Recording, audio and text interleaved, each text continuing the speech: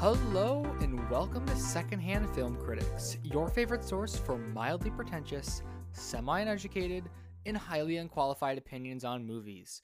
I am Noah, and as always, I am joined by my co-host, Kayla! We're back for Lost Weekend, episode 2. Last episode was very fun. We did some on-the-floor segments. We got to hear from the directors of both Eternity of You and Me, as well as the stylist. And this episode is going to be pretty similar. We have some more thoughts from the floor to share, as well as another film showcase and an interview with the filmmakers. So it's going to be a pretty fun time. I think the listeners are in for a treat. I didn't. I was trying to think if there was like a joke I could make. Yeah. But a my treat or a my trick. Brain, It is October. Yeah. So they're in for a trick or a treat. Yeah. Good one. Mm-hmm, that was good. Mm-hmm. I unfortunately am not. Improv is not my specialty. I have to plan my jokes out ahead of time. Yeah. Yeah, unlike who we're going to be talking to in the interview yes. today, who they are much funnier than we are. They make us sound funny. I feel that's like what I love about yeah. When you talk to funny people, like who are just genuinely the funniest people, basically, they make you feel funny too, because they just elevate the funniness that is going on, and so suddenly you become funny, and then it's like, man, I wish I was this funny all the time. All the time. Yeah, it's like I can riff with other people, or like I'll say something and then they'll turn it into a better joke, but then it still makes me feel like I kind of came up with something, you know? Yeah. It just is like, it's really a great motivator for me. Yeah. That's why we do the Hallmark episodes with Peter, because he's a lot funnier than us. Yeah, Like, he makes us feel funny. Our podcast is a lot of it is just inviting people on who are better at things than we are. Yes. And then it just kind of really makes us look really cool. Ride their ladder to the top. We'll sit on their coattails and say, bop to the top. Slip and slide and ride that rhythm. Wow. Great. We should probably get into the segment, though. We should get going. Yeah, before we lose our weekend, before we lose our episode. Bringing it back. Ooh, boy. That joke. So let's go on the floor at Lost Weekend and hear what some of the attendees had to say about the movies they saw. Sal saying thanks to Andy and everyone else who put together Lost Weekend. It's always a great time.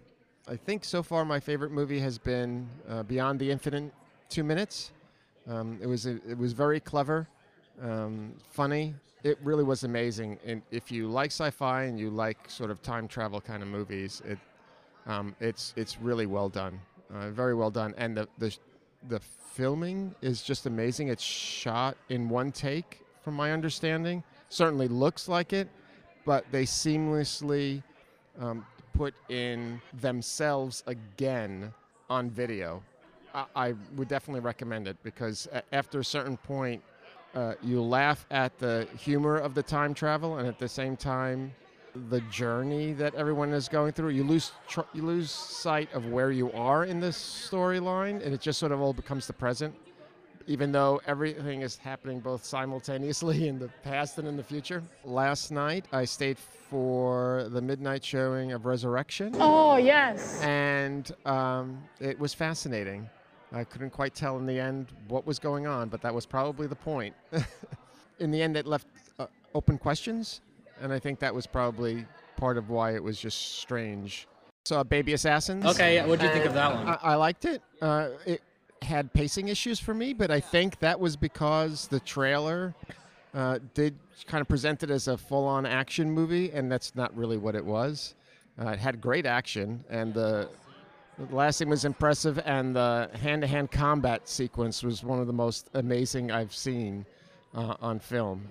That was very fast-paced and very well done. But in the end, it's about a movie with about two teenage women trying to make it. So that was it was an interesting blend that they were trying to hit with It felt like I thought it would work better as like a sitcom, like of them living together and like going and fighting crime, different person each episode. Because that was my favorite part, was the two of them, Right. And their dynamic, as well as the action, which was awesome. Yeah, I think once I realized that it wasn't going to be a full-on action film, I was focusing on the two ladies, and that was good. But you're right. I think as a sitcom, that would be that'd be very good. Under the Open Sky was my favorite so far of all the films I've seen. It was really good, and I think for me, what gets me up there and liking movies is like, oh, how close am I coming to crying? And I like teared up and shed a tear for this one. I think obviously it's very powerful just within any society to talk about incarceration and reentry. I'd personally volunteered in college some on like reentry preparation stuff in correctional facilities. So that was something that hit home a little bit, and to see how much of a struggle that can be and how much small moments mean a lot when they're built up over time, both negative and positive, for someone working on that alone, and to navigate a system like a welfare system. And then Baby Assassins, coming right off of that, it was like satirical Yakuza stuff, which was not the film I wanted to see right after that. Most of the time, I'm used to seeing like certain blood and FX stuff in like YouTube videos like it was in the movie, and I was like, oh, we're doing this in this movie. But it was fun. Then I saw Fire of Love, which was, I saw a review on Letterboxd that was exactly how I felt, and it was like, you know, the visuals and the story was really cool. I just wish the narrator would kind of shut up and stop talking about these like existential questions. And that's how I felt. But volcanoes are so cool, and the footage they had was so awesome, and they had a great eye for how to capture humans within the environment that they were, you know, in. And I take a lot of photos, and so I really appreciated that. But then it was like the little animated bits in between, and the narrator was really present in like directing the film. And they did a good job having the recordings from the people themselves just kind of over footage and let that talk. But I'd wish they'd maybe done that a little bit more. Thank you to all those lovely people who shared their thoughts. We love to hear from the people. We're a very I don't know what the word is. We're just gonna move on to our local business spot for this episode. So again, we're trying to highlight some of the local businesses that help make this festival a possibility, and we love supporting local businesses. So we're gonna hear right now from the comic book shop 4 Color Fantasies about some stuff about their business and just why they partnered with Lost Weekend. My name is Eric C. Jones, and I'm the manager at 4 Color Fantasies in Winchester, Virginia. Cool. And if you want to talk about kind of why you partner with Lost Weekend, what Sure. you guys sell. We're the city's only comic shop at the moment. We've been in business since 1987. Same owner the entire time. I've been shopping there since I was 11, and I'm 38. So the store's all about community. We have a pretty awesome back issue selection, which a lot of shops don't have anymore. We can get just about anything. But the community is a big part of why we do Lost Weekend. I think it's important to partner with other businesses in the community, and especially what Andy does here at Lost Weekend, always donating to something good, something cool, and we like being a part of it. So. And you want to talk about any of the movies that you've seen Sure. this weekend, if you've seen any? I loved An Eternity of You and Me. Loved that. I thought that was amazing. I loved Alien on Stage. I thought that was really, really good. RRR blew my socks off. I live out in the woods, so I can't stream anything, so I haven't seen it on Netflix. So I've been wanting to see it, so being able to see it on the big screen was tremendous. Under the Open Sky, I loved. I love Japanese movies anyway. The time travel one, again, I'm terrible with names. The one with the TV that sees 2 minutes in the future. Beyond the Infinite 2 Minutes? Yes. I think that's what it is. Thank you. You're a I lifesaver. didn't see that one. It was but fantastic. That was great. What did I see today? Pez Outlaw was fantastic. I didn't see any that I didn't like. So That's awesome. That's yeah. always a win. Yeah. I feel I can't sit for too long. Like if I watch 2 hours of TV at home, I'm like, I'm wasting my day. But here I was okay with it. So. Yeah, cool. What about our shop? I think we're great. I think we have a great community. There are people that have been shopping there since 1987. That's awesome. We do an awesome charity every year called FCF Covers Literacy, where we get artists from around the world to do blank sketch covers, and all the proceeds go to the literacy volunteers of the Winchester area. We've raised $20,000 in 4 years. We've had Eisner winners, Harvey winners. We had Thomas Lennon from Reno 911 did a cover once. I think we've had somebody from every country except for Asia and Africa. So I just need those two. But we're already getting ready for next year's. It runs every April. That's my favorite thing that we do. So. Awesome. And if you just want to plug like where people could find you, Sure. like maybe on social media, if you're on Facebook, Absolutely. whatever. Facebook's our main one. Facebook.com/FCF Comics. I think we're just 4 Color Fantasies, all one, lowercase on Instagram, and FCF Comics on Twitter. And we're the Bright Blue House on Weems Lane. You cannot miss us. Yeah, so thanks to 4 Color Fantasies for chatting with us on the floor last weekend. Make sure if you're local to Winchester, you check them out. They're very cool. And Noah, do you read comic books? I would lie and say I do, but I don't. I don't think I've ever really read like a real comic book like ever. I've read like graphic novels. I've but read never, graphic novels. Like I've just never got into the comic book thing. I'm not. Maybe I would be something I like. I just think I missed the boat. I missed the boat on it. 4 Color Fantasies is awesome because I feel like if I can share my own personal opinions about this business here, this does not reflect the views of your employer. I have not read comic books before because I feel like it's a very intimidating genre it's very elitist of stuff to get. Well, yes. I wasn't meaning it like that. I was meaning like, but yes, that is true. I feel like there is a lot of gatekeeping in comic books. But I just feel like it's very overwhelming. Like, you don't really know where to start. So if I was like, hey, I want to read, some Batman and Robin comic books with Robin in them, I would not have any idea where to start. No. And so I've always I'd probably been start like in the middle of a series or something. Like, and then someone, on Twitter would tell me that I'm wrong and this is the worst one. I can't believe you even started with this run. But what I was gonna say is, after talking to Eric from 4 Color Fantasies, I felt like I could walk into their store and they would actually genuinely like help me. Like, I felt like it broke down all the like things I had in my head about it when I talked to him, and I was like, maybe I will finally start reading some Dick Grayson comic books that I have wanted to read before. Let's go to a quick ad break, and when we come back, we'll be talking about New York's worst landlords.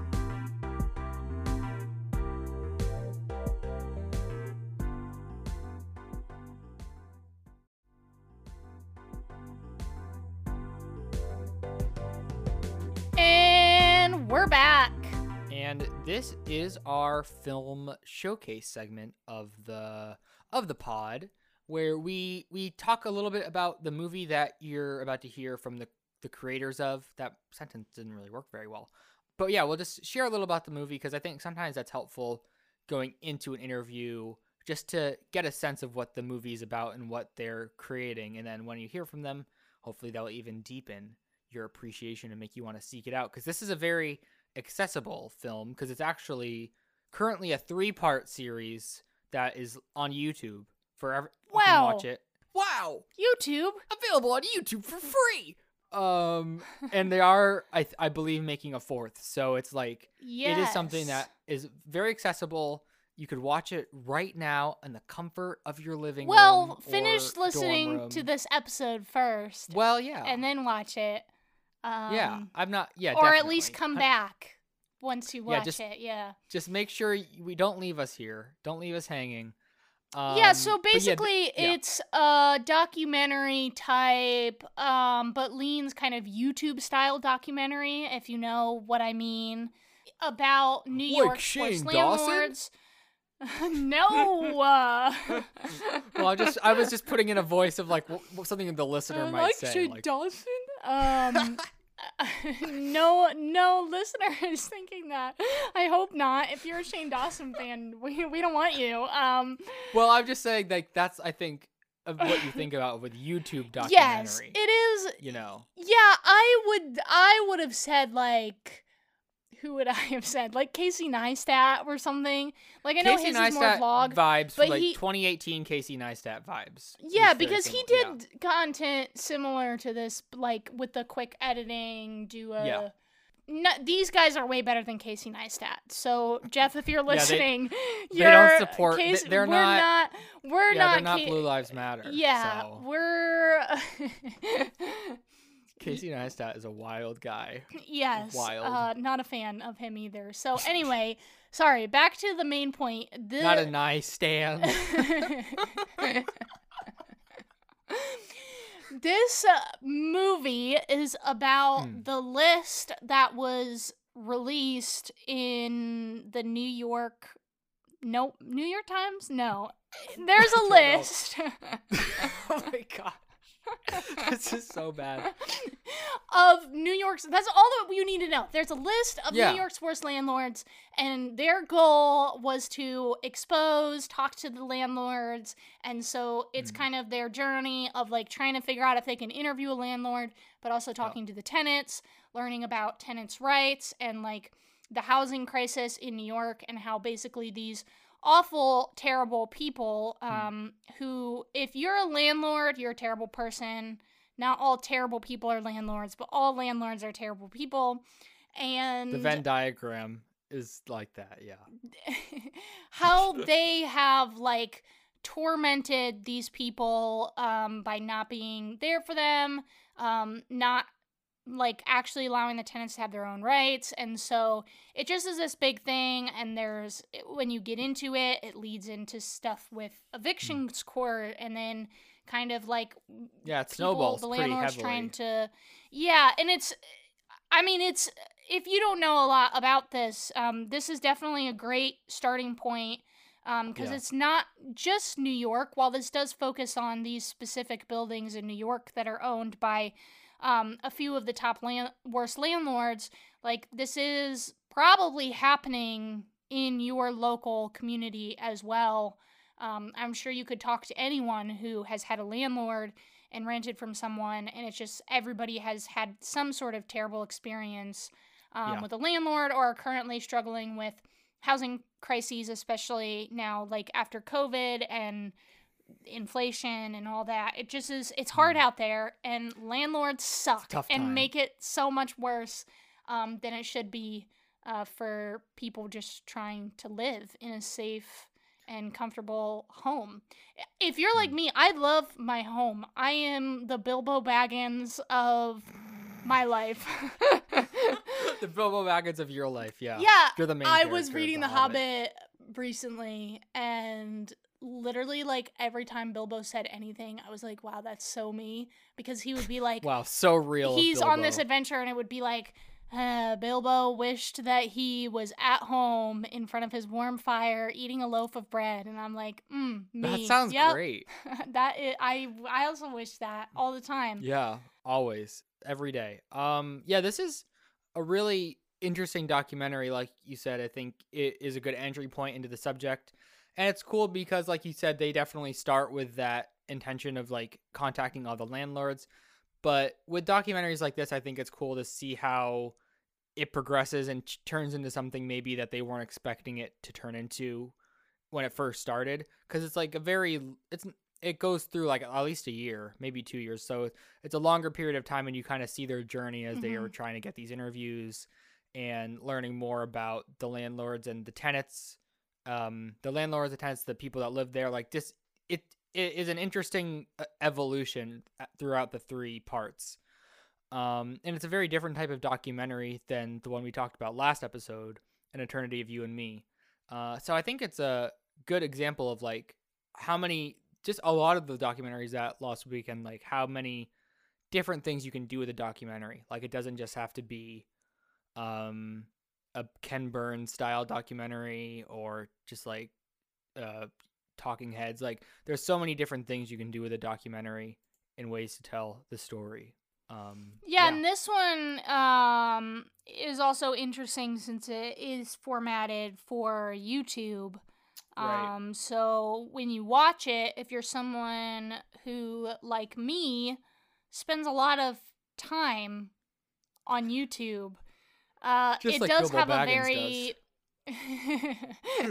it's a very specific like editing style, and Jeff does the style very well for this specific YouTube style, Right. which is also interesting. It was very interesting watching it on a big screen, because for Right. me, when I watch these types of videos, I usually put them on when I am doing something else. So like if I'm doing chores like laundry and stuff, I'll usually put on a YouTube video like this. Because I'm like, oh yeah, I don't want to watch a movie right now, but I want to watch something and I don't want to listen to a podcast. So I'll put on a YouTube video that is kind of this documentary style.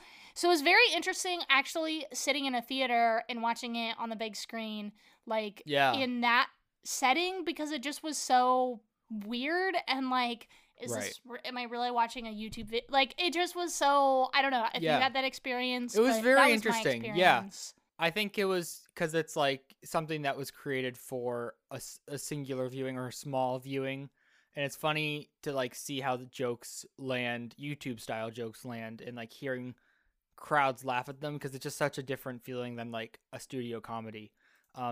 Shows a lot how comedy works and how it's just like you get used to seeing a certain type of comedy and content in one format. And so it's just weird to see it in the other. Yeah, you said, Jeff, we haven't even said though. Yeah, this is Jeff Seal and then also Nick and Chris Libbey. So three of them were at the festival. We're about to have an interview with them, and they were the makers of this documentary. So it's really just them three. Jeff is in front of the camera, directing the camera, and then the Libbey brothers are behind the camera, doing sound, photography, things like that. And then they're all kind of behind the scenes working, directing how all of it's going to go. Like I said, it's really interesting to see how it evolves, because it's like, again, you start with one idea and then situations happen, things don't go the way you think they do, and then by the end of that show, the third part, it's like a different documentary than I think they probably would have expected to have made. So yeah, let's just go right into the interview then. This is a really fun interview. Hope you guys enjoy it. This is an interview with Jeff Seal and the Libbey brothers about New York's worst landlords. All right, I'm Chris, and this is my voice, and I shot the New York's Worst Landlords. My name is Nick Libbey. I help produce and I covered sound on New York's Worst Landlords. I'm Jeff, and I directed New York's Worst Landlords. And this is my voice. Whoop, whoop. That's Andy. Probably does that in every one. Has a whoop, whoop, whoop. Maybe. Yeah, Yes. I think it's mandatory, actually. We It need is. them in the interviews to Yeah. make them legitimate. Great. So our first question, always whenever we have a guest on, is what is the first movie that you guys saw in a theater? Because we think that's always a fun icebreaker, kind of thinking back. I was trying to remember that the other day when I was listening to, I forget what it was, but it was maybe when I was listening to the Blank Check podcast. What is the first movie? Oh my God. I mean, I couldn't remember what the absolute first one is. I mean, I remember seeing a revival of Meet Me in St. Louis. I remember seeing Star Trek, I think it was 4. It's the one where Spock swims in the aquarium with a whale. I remember like going to Westwood. I grew up in Los Angeles, and like there was a line to see it. We like waited in the line to see it. But I don't think either of those two were my first. I'm gonna keep thinking about it. Do you guys know your first? I don't know. My brain immediately went to Jack Frost, that movie. With Michael Keaton? I think Michael Keaton. But I Yeah. actually think that was the first one I like bought. Okay. But I don't Yeah. remember which one. I remember that movie. Otherwise, like I want to, I don't know, like Home Alone. But I also don't. I think my brain is just grabbing movies. From your childhood. I just remember going to Titanic with my family and my sisters telling me to cover my eyes during nude scene. That's funny. This is an awkward memory. Yeah, the first Does theater that answer memory. your question? Yeah, No. great. Oh, Actually, totally. this is how old I am. I saw Ghostbusters in the theater, but I was so young that I got really scared and I had to leave the movie theater. So definitely saw before those other two films, but I don't know if it was the first. I fell asleep in my first one. What was your first one? Over the Home on the Range. Home on the Range. Home on the Range. Which one? The animated Disney movie with Wow. talking cows. And Okay. yours was first Finding Nemo or no? No, well, Finding Nemo is one of the first ones I remember seeing in the theater. Yeah. But the first one I saw was Snow Dogs. Oh. Yeah. Okay. Cuba, yeah. Cuba. Mm-hmm. Yep. I really got to remember my absolute first film. I'm gonna maybe. That's not. Yeah, it's a great question. It's not one that I feel like I remember the first CD. There's the things that people, Right. Nobody's ever asked me that one before. Yeah. Yeah, so in that case then, talking about films, what was one that was impactful for you and pretty much inspired you to make movies or do the craft in the medium of film? That one I could. So I think for me, The Clockwork Orange was the first film where I was like, "What the heck is this?" It was and it was the first time I was I thought about who made this. I never would necessarily see a film and be like, "Who directed this?" I was like, "What person is responsible for this film?" Because it was so different than anything I'd ever seen. And then so I went and watched all of Kubrick's other films. So obviously I didn't see that in the movie theater. I saw that on VHS. I rented it, or my brother was watching it with his friend, and I started watching part of it. And then I wanted to stop watching it so I could watch it from the beginning and watch the whole thing. And then I rented it. But that was the first one where after that I was like, I want to be a director. So yeah. I remember in 8th grade, my English teacher screened Top Gun for us, and I remember we then broke it down by shot lists, and he helped teach us how a story is told through different shots and stuff. I remember being very impressed and interested in that.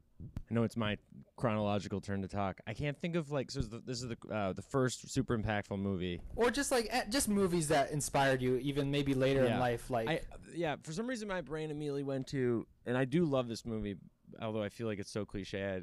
The Good Will Hunting was a movie that freshman year of college I didn't have TV and I didn't have Netflix wasn't a thing yet, so I had space on my desktop for one movie on my. So every single night I would just watch my favorite scenes from Good Will Hunting. And for me it was just I just never got sick of 4 different scenes from it. So that's been What were the 4 scenes? Well, I would jump. I mean, it's all the speeches.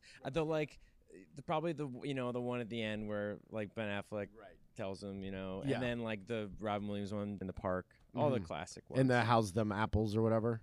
Never made not.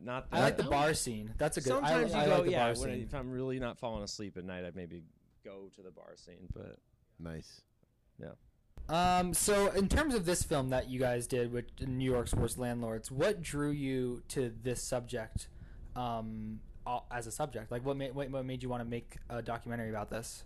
well, so what did we made before together? Because it wasn't our first project. We did That's a good question. a Gothamist video. Well, yeah, we did the Why Are You We Honking? did warehouse. So basically, Chris and I have a little production team going, and we started working with Jeff on some smaller projects that are all kind of New York politics related, and we were interested in Jeff's voice within specifically New York City and issues that were important to him. And I think we just we knew that housing was relevant and of issue. And then honestly, I just we're just constantly I do today, just scrolling through the New York section of the New York Times, Gothamist, different blogs, and I just happened upon an article about landlord watch list, which was just this really weird, it's a weird thing that the city of New York publishes a list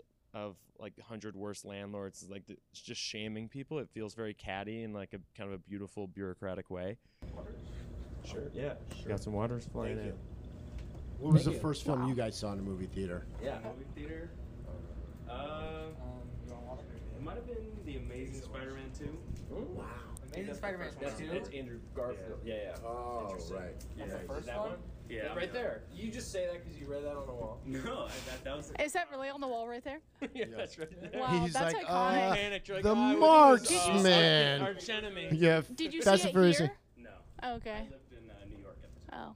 Oh, we're talking about New York right Nice. now. What was your first film? Just Just pick one up here. Yeah, A Medea Christmas. Walking with Dinosaurs 3D. This one I remember. It's probably the Amazing Spider-Man 2. Were you, did you guys see it Not together? Even the amazing, not even the Amazing Spider-Man 1. It's Yeah, just like yeah. Amazing Spider-Man Were 2. you- Out a whole generation just Yeah, started on Spider-Man 2. They're like, No. Like, I recognize a lot of them. It's just. you don't remember. I don't You just don't remember. remember. Fair That's enough. None of Fair. us remembered, so that was not fair. Fair enough. Probably let you back down, so Oh, okay. Thank you No, I'm guys. Thank you, sorry for- thank you. Sorry to hold you up. for the Yeah. Anyway, I just remember I saw that list and I thought it was like, what a weird thing that the government's doing and releasing on an annual basis. And I sent it to Jeff and Chris and being like, hey, like, what about this? Yeah. They came to me with that idea, and I was like, yes, 100%, let's do that. Because, like we were saying, we had done some other videos, and, like, we were, like, starting to sort of combine, like, comedy with sort of, like, you know, a strong political POV. And, like, I had done stuff like a video about, like, dumpster diving for food in New York, and, like, that would highlight food waste. And then we did, like, honking, which was about noise pollution. And those are all things that, like, I really care about, but also wanted to, like, take on sort of meatier sort of things, like bigger issues, rather than just, like, honking's annoying. You know what I'm saying? So they came to me with that. And then I think in New York in particular, and in most cities, everyone has a bad landlord story. And then, like, you know, just sort of seeing gentrification and seeing, you know, the places you love leaving, and, like, you know, friends leaving because they just don't want to pay the rent anymore, and sort of being like, who is a city for, you know? Like, is it just, it shouldn't be a luxury good to live in the city. It shouldn't just be for whoever can afford it. And, like, you know, sometimes you talk to, like, pro real estate, or I talked to a broker once when I was looking for a place, and he's like, well, you know what, not everyone can afford to live in Manhattan. It's just like, screw that, you know? Like, what about the people who have generations going back living in New York? You can't just tell them, like, sorry, you can't live here because you don't make enough money. So that just really pisses me off. I mean, one of many things that piss me off. But yeah, so that long story short, that was sort of the gist of it. It was interesting seeing it because I had read a book about Salazar's campaign. Oh, yes. Early in the spring. It's like a graphic novel. Yes. And it was My Summer with the Socialist Senator. I I do not remember her name. Yes, yeah. it's I've met her. She got in touch after the video came out, and Sophia, she's a really awesome cartoonist, does stuff for the New Yorker and stuff. Illustrator, and she did it. So it was from the like almost the opposite side, because it didn't have much of the tenants' perspective. It was more like how their campaign like was kind of starting up, and then they leaped on to that specific topic because it seemed like more important in how they wrote the bills and stuff for like all the stuff that went on in Albany. So it's interesting watching this like paired with that information to be like, okay, here's the other side of like the picture. Totally. Yeah, I need to read that book. I was meaning to do that, and then I didn't buy. I'm gonna buy the book and Sophia read that. Warren. Sophia Warren, exactly. Yeah, that's awesome. Real-time research. Totally. Nailed it. I think at first we were just like wanting to do good cause eviction, and then we're like, well, who wrote this bill? And then that led us to Julia Salazar, and so she was really awesome, and like gave us a lot of time of her time in her office to like film stuff and like do our stupid comedy bits with us, and she was like a real sport about it. Yeah, she seems chill. She's chill. Awesome. And so yeah, kind of going off of that, what impact, like, do you hope that your film has? What do you hope to like accomplish with this movie? From my perspective, I like part of it for Chris and I is like we just love Jeff's voice and his like on-screen persona and humor and all of that. But then I've like come to really appreciate how important the issue of housing and economic inequality is. So I think it's, for me, it was like just getting the word out basically. And I also think it's like a lot more of a it shouldn't feel so as partisan as maybe some people might think when you start talking about, housing as a human right and things like that. I'm maybe a little more centrist in some ways than Jeff is, but I've come to appreciate like that. This is something that we should all just like. I think if anyone just takes the time to see these people understand the situation a little more, most people would get on board with like, these are people we need to be protecting, and this is a system that isn't working. I think that's why bringing comedy into it and all of that is like, it's just a way to get people interested, so that they can take their medicine. Right, learn spoonful the of sugar kind of thing. Yeah. Right, Totally, exactly. yeah. Well, like when we first started working on it, it was in 2018, and so we knew that the rent regulation laws in New York were going to expire, and so originally we wanted to get it out before then to sort of like let people know what was at stake and like have them, call their senator or like, go to a rally or whatever, just organize with other tenants in their building. But because of like we didn't want to get sued, we had to like, sort of step back and talk to lawyers and stuff. So we couldn't get it out before 2019. But like afterwards, it's just sort of like shining a light on what it is, tenants are putting up with under bad landlords and how landlords are getting away with it. And, let's not like, let that happen again if, the rent laws are in jeopardy, which might happen, but that's a whole other thing. And then I think for Good Cause Eviction, the same thing. We just like wanted people to see it and like call their reps and push for Good Cause Eviction to get passed. It didn't pass, like for a bunch of different reasons, but it still might pass. And I think to me, it's like it's one of those things where it's like most people that I know, and there's so many people in New York who rent, and if you just, when you tell them the bill, they're like, yeah, that'd be amazing. We should have that. And it's like, but they don't even know that there's this bill that would do that. And especially now after the pandemic, people got these pandemic deals for like really cheap. And then when their lease expired, they raised their rent like a crazy amount. And everyone's really pissed off. And everyone is like, is this legal? And it's like, yeah, it is legal.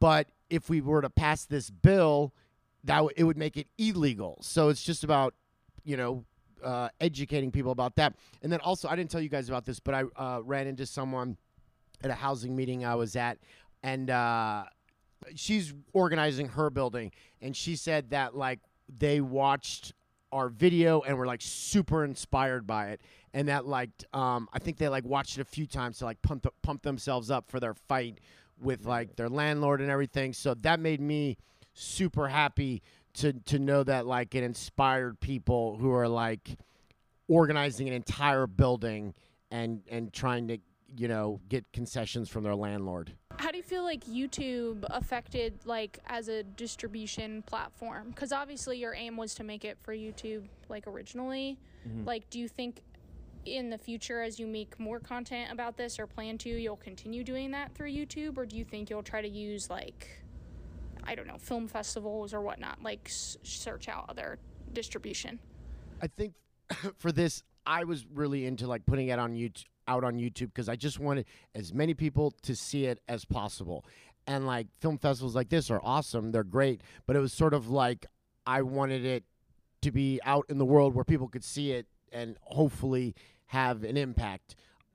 So for something like this, if it's not time sensitive, maybe a film festival, but if it's time sensitive, I think you just want it, YouTube, put it out. Anyone in the world almost can watch it. I mean, this kind of connects to what we were just talking about in terms of like the specific goal of the series. And I think the challenge with the series and like when you get into, we were affected because we were worried about getting sued, and it was like a lot to get out, and was that we were chasing a timeline. We were chasing like, okay, in 2018 something, I forgot all about that. There's like we're trying to chase before certain things were passed or voted on, and then 2019 all of a sudden we were trying to race before they passed those laws, and we missed that because of all these, just how long it takes to get everything done the right way, and so it just kept on getting pushed back, and we kind of landed on where it is, which I have always believed in was just like, you don't have to get so nitty-gritty into the details on these types of things. You can just let it be a story about,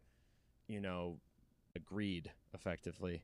Like, it's helpful to tie it to a certain vote that we're trying to get across, but it's basically like, no matter what bills we pass in New York and elsewhere, there's always going to be someone who's trying to, squeeze as much money out of the little guy as possible, and the little guy's always going to have to work twice as hard to protect themselves.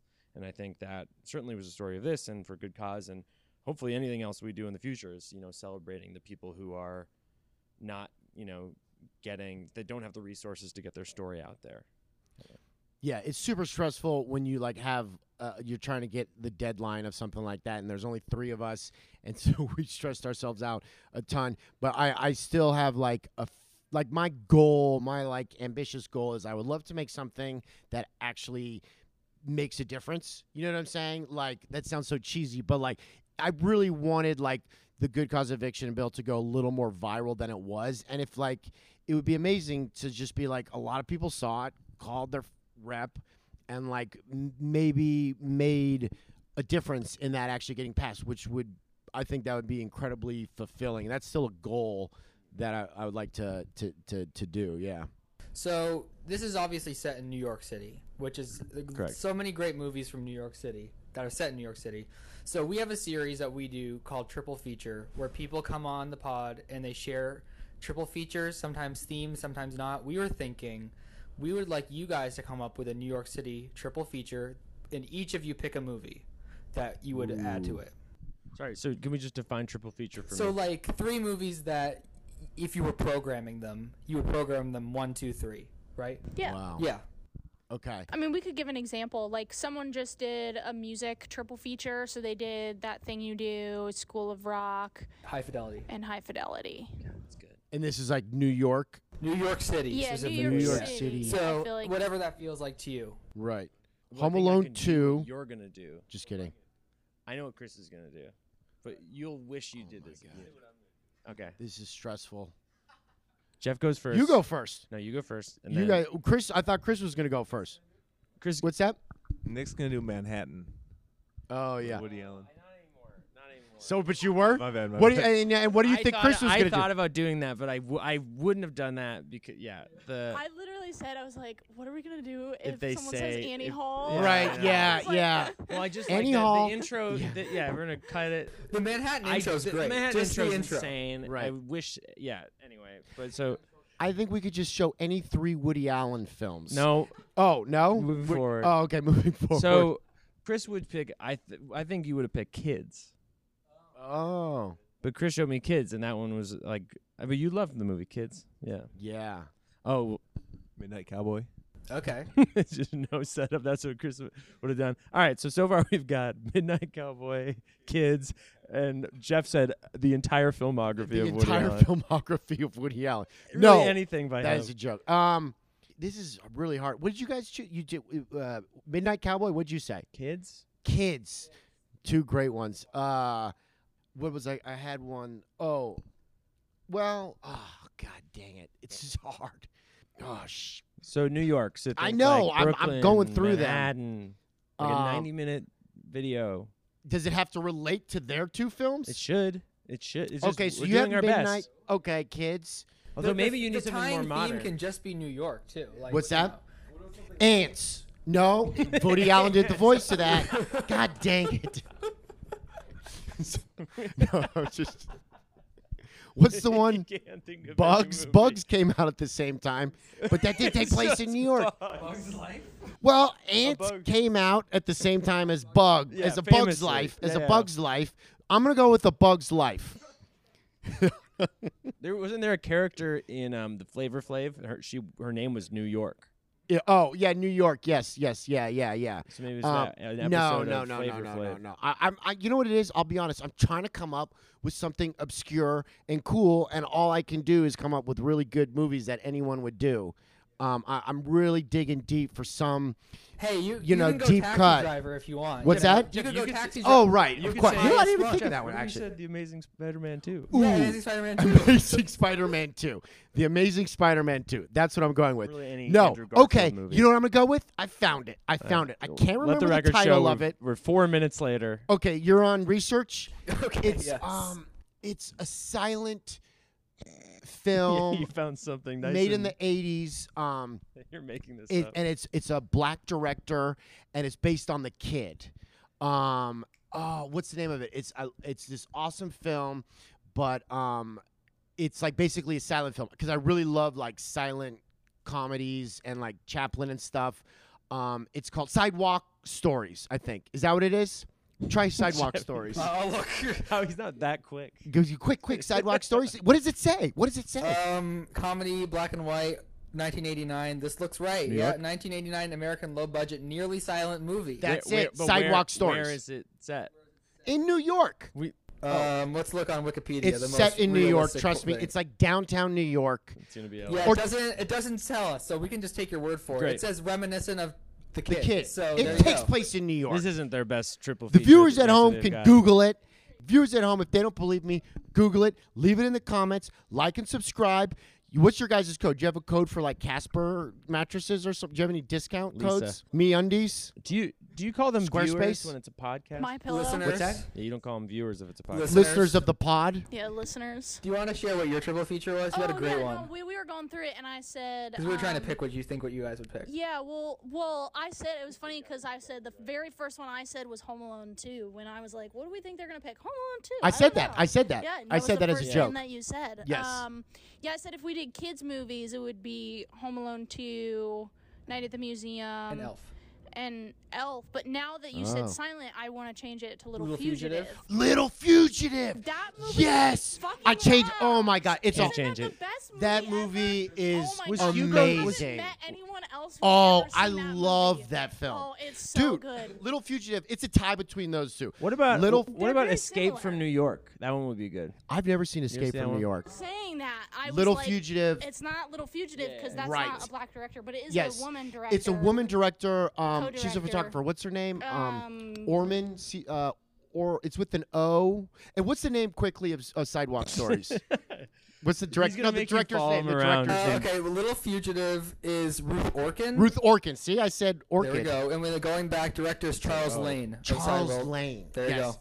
I'm Lit- fast with this, man. You know, there's a quote from Truffaut, and he said, "Without Little Fugitive, the new wave wouldn't have existed." Kubrick said the same thing. Kubrick, because they invented basically the Steadicam, to make that film. That was the first film ever done with Yes. handheld camera like that, where they moved with it. Okay, and that's what they And did then, in Breathless. Yeah, and Truffaut took the 500 Blows, yeah. Yeah, and then Kubrick also took their camera rig for his movies. No, really, Yeah, I didn't so know that that. was what kicked off using the Little Fugitive. Yeah. Really? Little Fugitive. Little influential. And a Really lot of people influential. don't know about it, and I'm It's- like, you wouldn't have any fucking movie you have today Yes. without. Oh, we could cuss on this thing. I've Oh, been yeah. I've not been Oh, cussing no, this Don't do entire it, Jeff. fucking Don't- time, Ah, you did and it. you've been dropping the f bomb. I stopped myself from saying fucking shit, Chris and asked us not to swear today.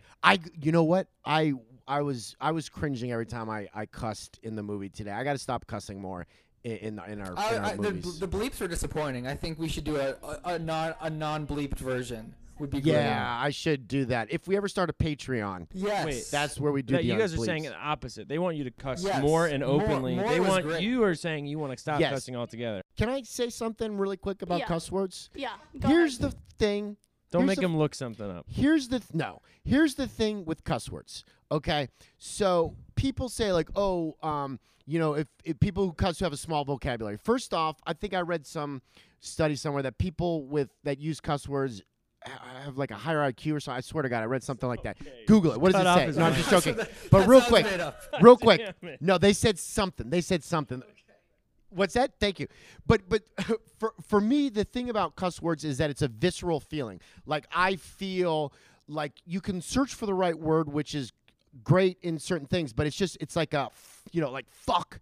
That didn't feel good, but it feels good to say like fuck shit. You feel it in your body, and so that's why I use Yeah. it. Well, ScienceAlert.com says that swearing is actually a sign of more intelligence. Thank you. So I Thank don't know you. if See? it's a .com, so we don't. I'm getting a Mr. Beast ad on here, so I'm not sure how Okay. how good Jeff this doesn't know who website Mr. is. Beast is. I don't know who the fuck Mr. Beast? It's a YouTuber. Oh, it's I a one time YouTuber. tried Oh, no, I know who I that is. referenced him to you. And you No, didn't know. no. I do know who that is. Yeah. Tell me about one video of Mr. Beast. He's the one. Didn't he? Isn't he doing? Don't ask. Just tell me. He did the Squid Games thing, right? Yes, he did. Because you told me about that. Basically, you could Exactly. say, I like, told him about this. Give Yeah. someone $10,000. I walked into a Walmart and gave someone $10,000. That's what all his videos are. Right. No, but yeah, now there's they're a like $1 whole million. genre of people Now, giving yeah, away he's money. kept going up. You just give Yeah. away free As I would many like to subscribers say- as he has. A lot of hiding. Can I? This Circles. He does a lot. He likes circles. I haven't seen his videos. I don't know. From what you said, they're like really funny and good and all that stuff. Oh, I don't But know there if I is- said that. There's a genre.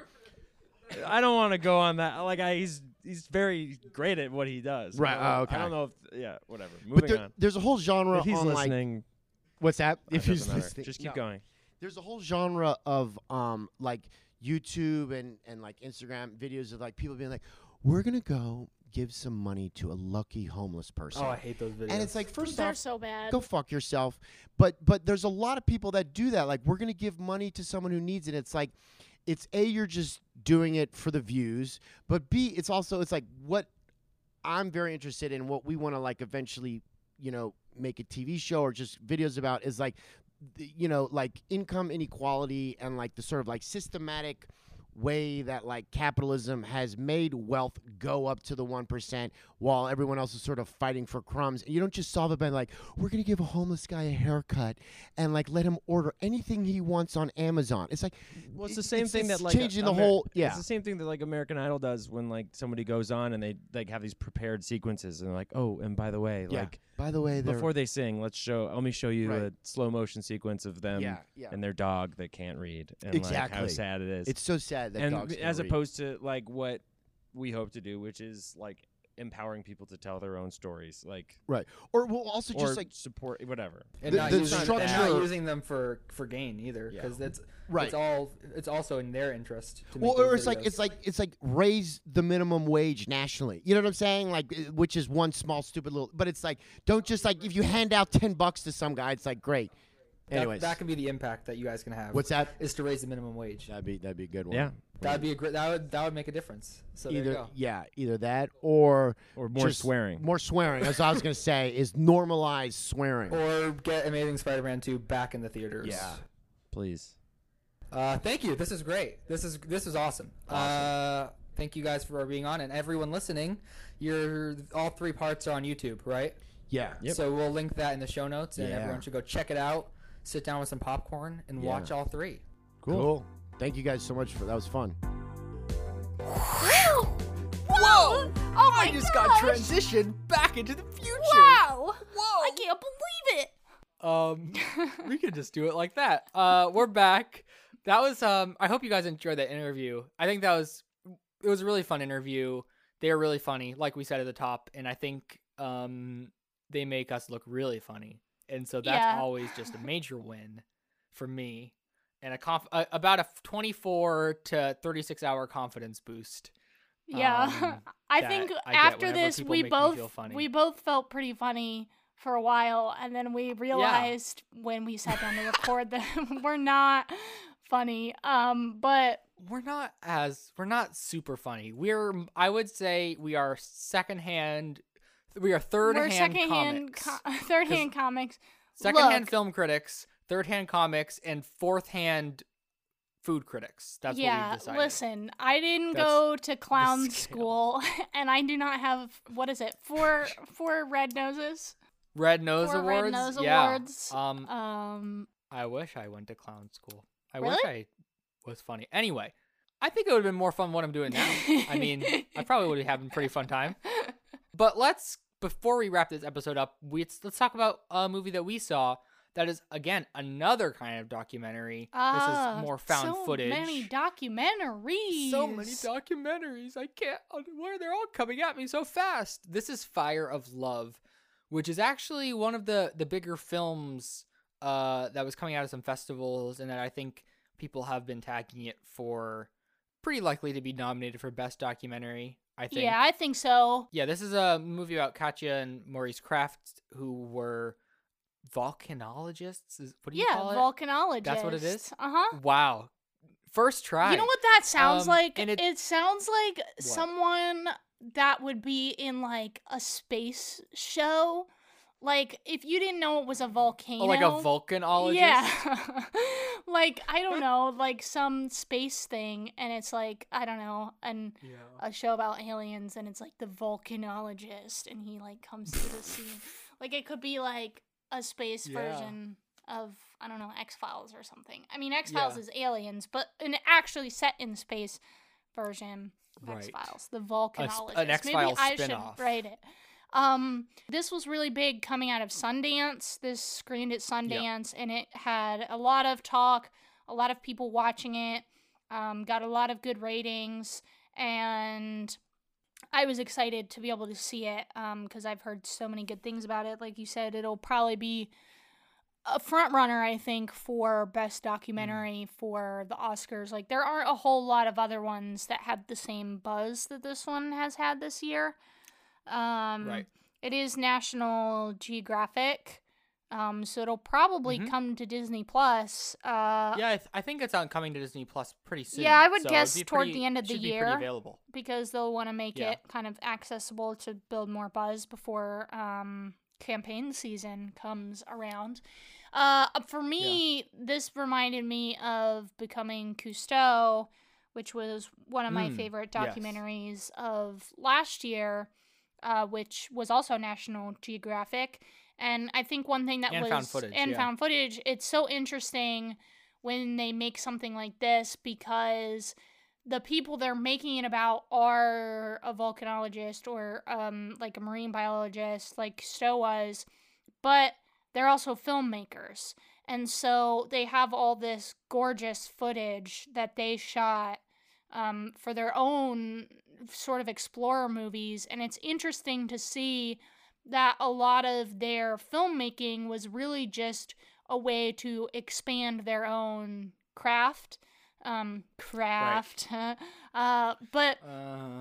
they're like it, so that is in like they were volcanologists first and filmmakers second. Like, the filmmaking was a way for them to sort of progress their field, and sort of also tell the world about these things, which is interesting. Sorry, I keep talking, but it's interesting in context with New York's Worst Landlords, because one of the things the Crafts talked about in this movie was how they wanted to use their shows and their press tours and their platforms to be able to spread the news about volcanoes and the science Spread the news about Jesus. The news about Jesus, the good news. But to better prevent disasters from volcanoes, and make it accessible to a broad population of people.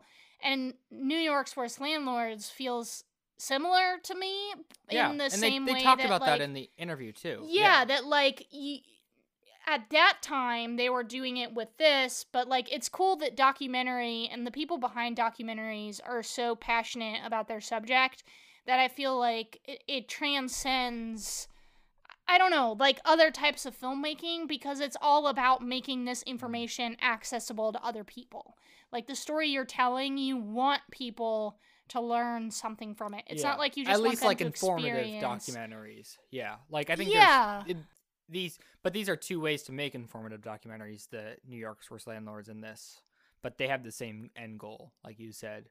Which is just very interesting to me, because they're very, very different films. No, yeah, but I feel this like is definitely the heart more just like visually centered. Like, there's just a lot of visual storytelling.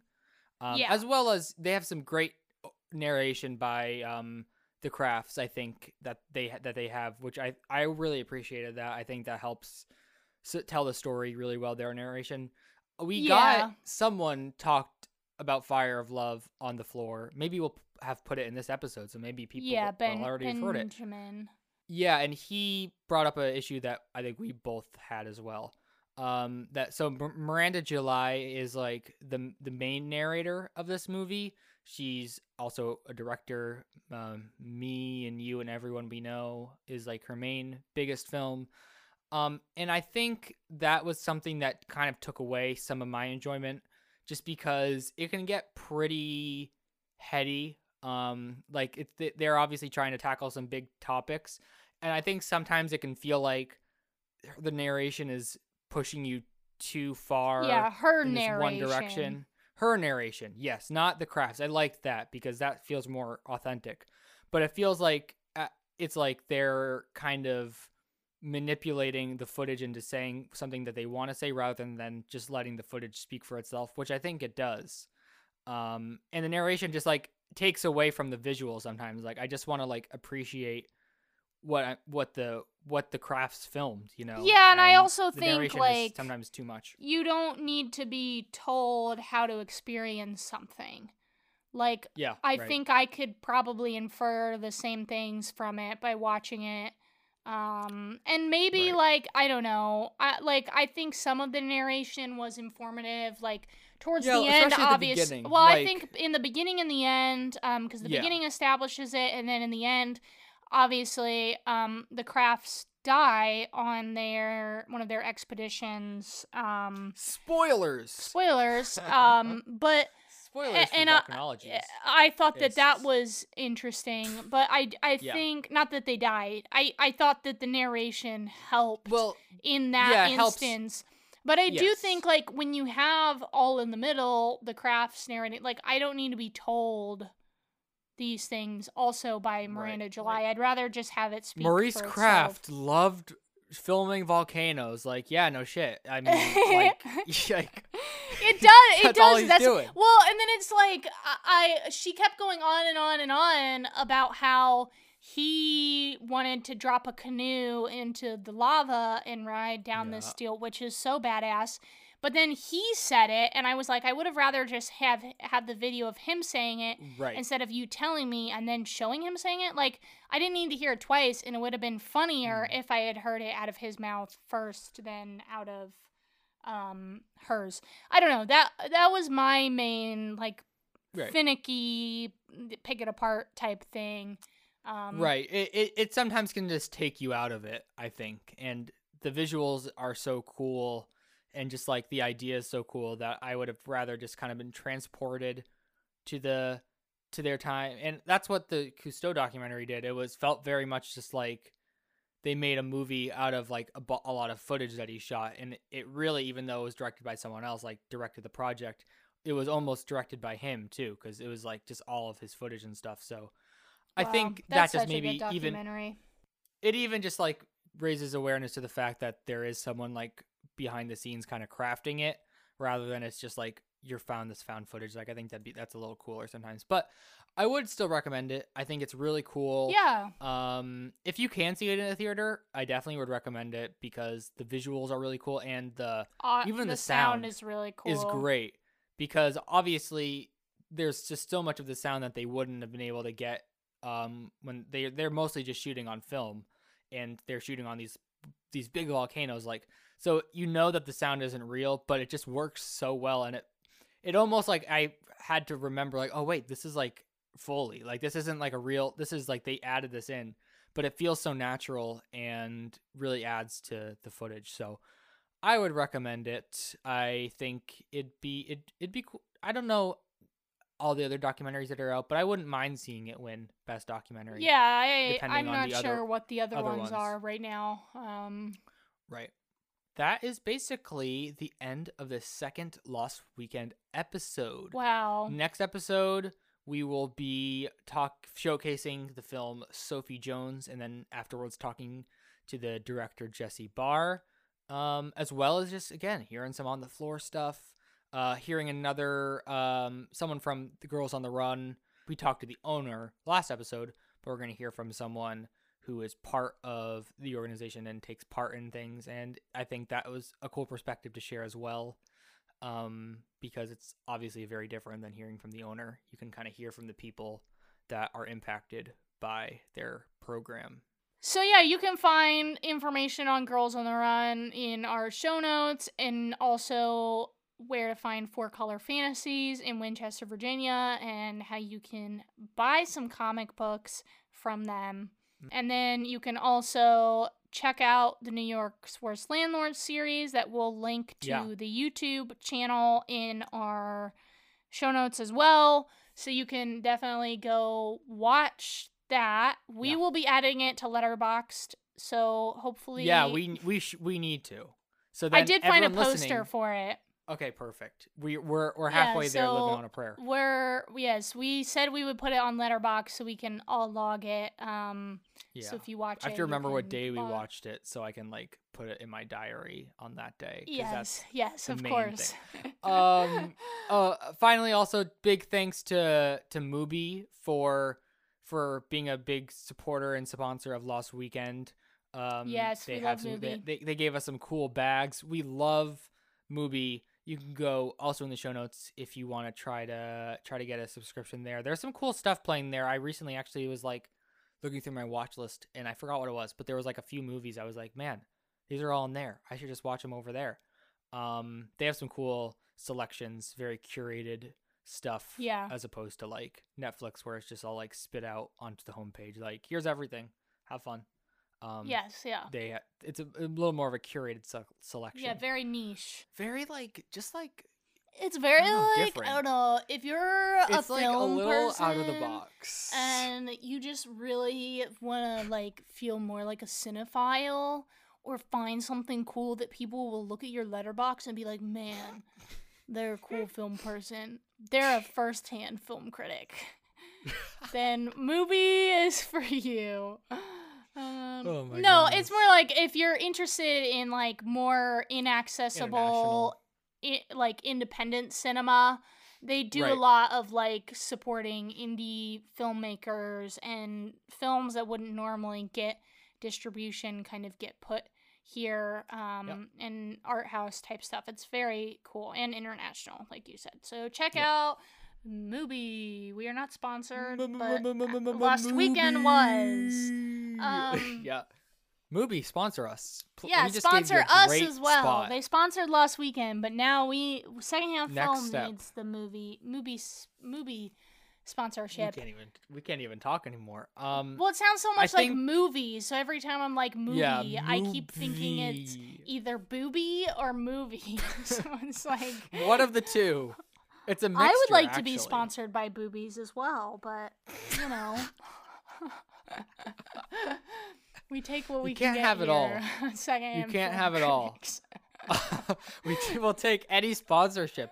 Yeah, so that episode will come out next Thursday. Until then, I don't think I have anything else to say. I don't either. All right. Well, thank you all for listening. And until next time, I'm Noah. And I am Kayla. I thought you were Bilbo Baggins. I am Bilbo Baggins. And We're your second second-hand film film critic.